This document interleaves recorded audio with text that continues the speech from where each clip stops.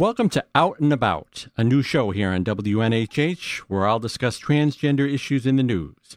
I'm Melissa Lukes. Thanks for joining me. Our first item is from the state of Texas. A room of educators from various North Texas school districts recently attended an information session entitled, Welcome Back to School, the Reality for Transgender Students.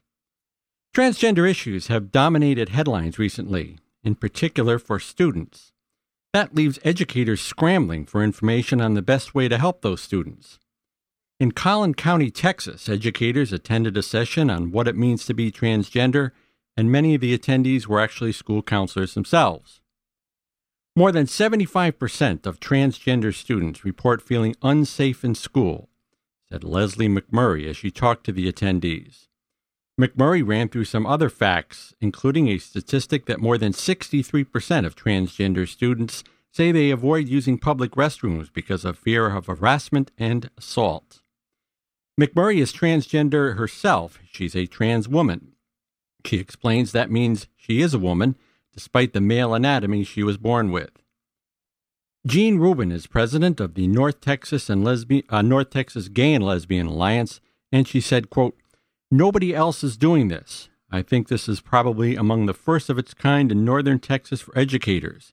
Lots of them who have questions, probably about transgender students, but there was nobody to give any answers. Other speakers at the conference included a doctor, some attorneys, and a parent of a transgender student. My next story is about the use of gender pronouns. The first day of class usually comes with numerous stressors for college students. But Stanford University is trying to ensure that for its non-binary and gender non-conforming students, anxiety over having to correct professors about their pronouns is not one of them. According to the Washington Post, this fall the university will use a new program called Name Coach that allows students to record their names and pronouns for faculty and staff. Though the service was developed by Stanford graduate students, mostly for name pronunciation problems, the university administration saw an opportunity to support students who've had their pronouns misused and abused. University Registrar Tom Black stated, We want to encourage a culture of respect on campus, and one of the best ways to convey respect to someone is to get their name right, and to get their pronouns right too. The University of Wisconsin-Milwaukee explains the importance of respecting people's gender pronouns. It is a privilege not to have to worry about which pronoun someone is going to use for you based upon how they perceive your gender. If you have this privilege, yet fail to respect someone else's gender identity, it is not only disrespectful and hurtful, but also oppressive. An Augusta, Georgia judge who earlier this year said allowing a transgender man to change his name might offend the, quote, sensibilities and mores of Georgians, has rejected a second request from a trans person. And like the last time, Lambda Legal fired back at Superior Court Judge J. David Roper by appealing his decision to the Georgia Court of Appeals. Lambda said it took Roper just 9 minutes during a June 2nd hearing to deny a name change request from Andrew Beaumont, a 21-year-old transgender man from Augusta. Also in June, Lambda appealed Roper's decision in the case of Rowan Feldhaus. Quote, the court should not be allowed to double down on discrimination and deny other transgender people the right to change their name. That was said by Beth Lindrell, a senior attorney in Lambda Legal's Southern office in Atlanta. When Andrew, Rowan, and so many other transgender people go to court to change their legal name, it's an important step towards validating who they are. There are only a few exceptions that allow a court to deny someone the right to change their name. Being transgender is not one of those exceptions. Finally, let's talk about a very interesting story about transgender people's experiences at work.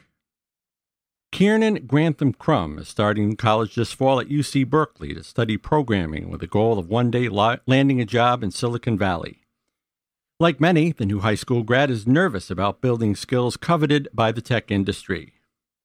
Her hope is, as long as you write good software code, as long as you make good hardware, it doesn't really matter who your partner is or what you identify as, said Graham Crum, 17, who identifies as a transgender pansexual.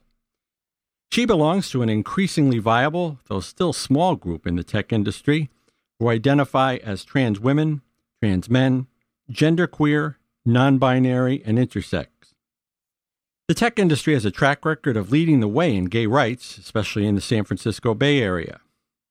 Some transgender workers in technology say they find the industry's flexibility about appearance and sexual orientation welcoming. Yet they confront disparity in treatment and pay, according to a recent survey and interviews that were conducted. Their experiences can still be marginalized in the broader gay rights conversations. There's this fear that we are just going to get rejected for who we are all the time, and we are kind of treading on eggshells, making sure we are treated well, said Jessica Janiuk, a transgender woman and software developer for a Norwalk, Connecticut business service company. In a survey of over 600 tech workers in the U.S. who identified as transgender, genderqueer, non-binary, and intersex, on average, those polled made less than the average salary for tech workers of $96,000. 57% of respondents reported making less than $76,000, with 22% making less than $20,000. This was according to that online survey taken between December 2015 and February of this year. Sharing this data is super important because we want to empower trans people to advocate for themselves in the negotiation process, said Courtney Ziegler, founder of the transgender site that conducted the survey. Janiuk, the software developer, said she did not negotiate a higher salary when she started in technology because she was afraid the company would rescind its offer. After she got past the hiring stage, except for one instance when a colleague deliberately misgendered her, she said she has largely been accepted by her coworkers.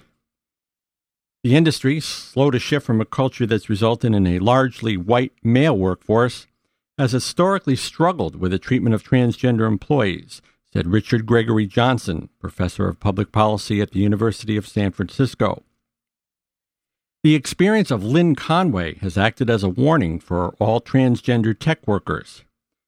The pioneer in microelectronics was fired from IBM in 1968 after making it clear she planned to transition from male to female. The decision to fire her, she told USA Today, came from IBM top management.